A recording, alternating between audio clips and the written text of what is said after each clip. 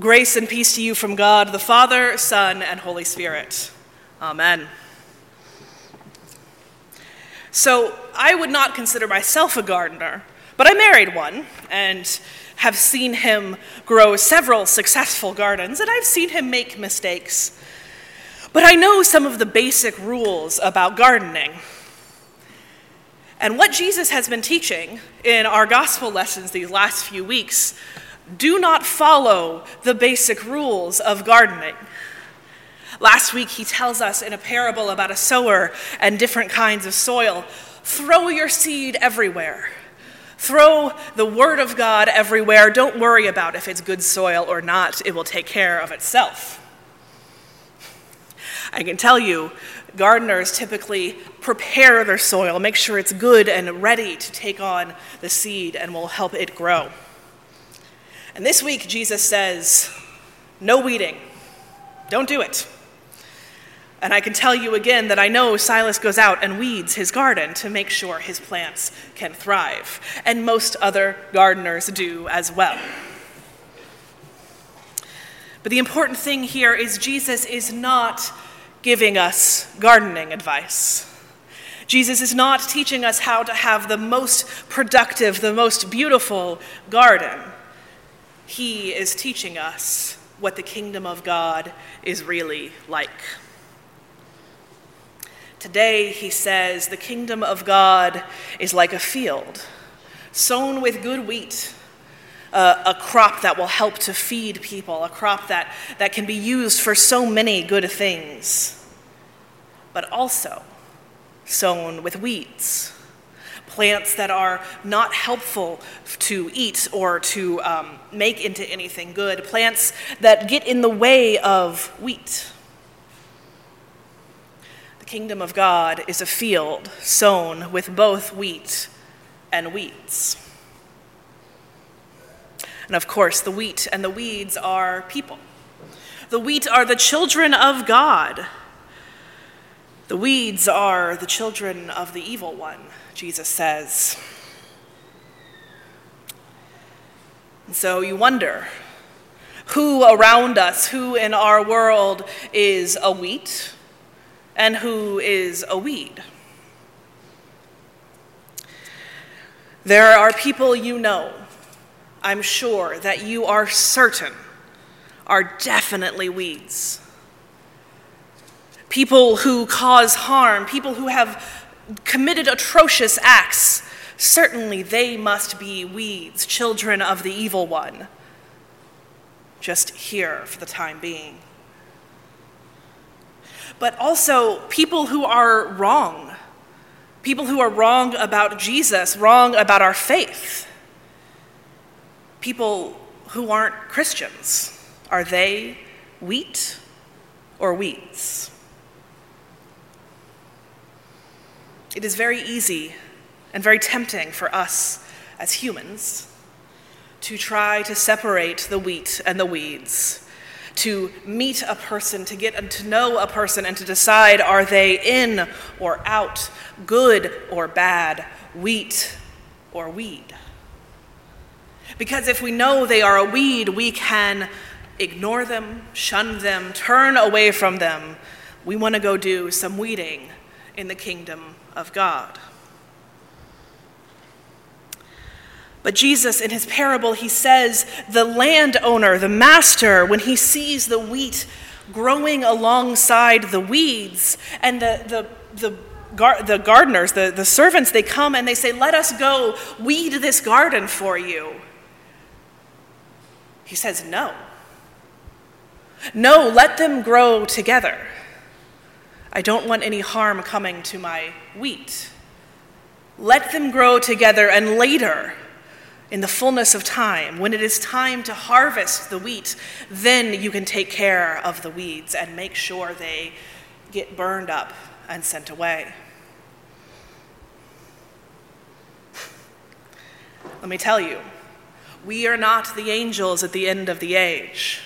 We are the servants who desperately want to weed the garden, and God says, no.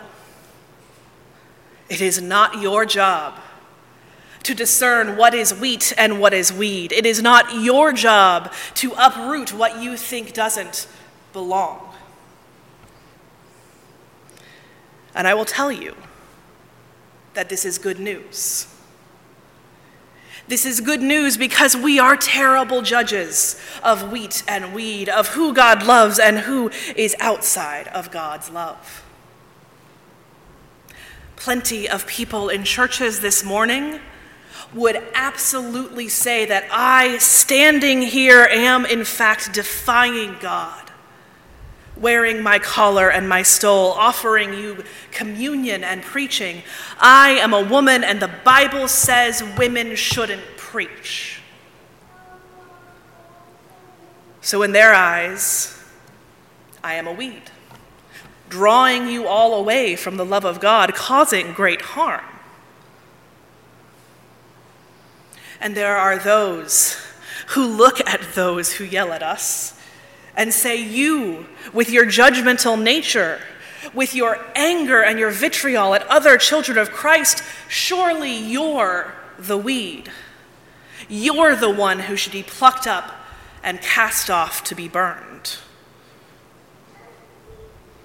I mean, I certainly think that I am supposed to be here preaching. I wouldn't be here otherwise. And you all think I should be here because you called me to this church. And as much as I disagree with people who disparage women's calling and the calling of all people to God's church, they are beloved by God too. And who am I to judge them as a weed instead of the wheat? This is where we are today, always in the kingdom of God before the fullness of time. We are in a field sown with wheat and weed, good and bad, and we cannot faithfully discern which is which. This is the kingdom of God today. And Jesus teaches us that discerning which is wheat and which is weed is not our job. And it is not going to be done anytime soon.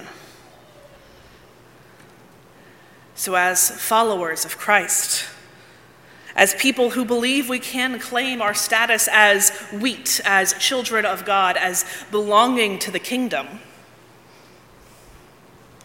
we have to live in this complicated, messy garden that is the world. It would be so much easier if we knew for sure you're in, you're out, you're loved, you're not. But I promise you it's never that easy. I promise you that God's love is broader and bigger than any of us understand. I promise you that the wheat far outnumbers the weeds. And I have more good news. We are not plants. We are people. We are able to change, to grow, to become something else. So perhaps while we wait for the fullness of time, for God's harvest of the kingdom of God, perhaps some of those weeds might be able to change, to experience the love of God, to know God's grace, to become wheat themselves. In the reading in Romans, Paul speaks about the children of God and all of creation waiting for the fullness of time when all will be made well. And we do wait for that. We long for it. But while we wait, while we live in this messy, complicated world where we are tempted to start reaping, start harvesting early, we are to remember that God lets us grow. That while we are planted among both wheat and weeds, God alone will decide what will be harvested. And that we may just be surprised about who is in and who is out, about how broad God's love is, and about how that love can transform us and those around us and anyone else, from a child of evil to a child of God. Amen.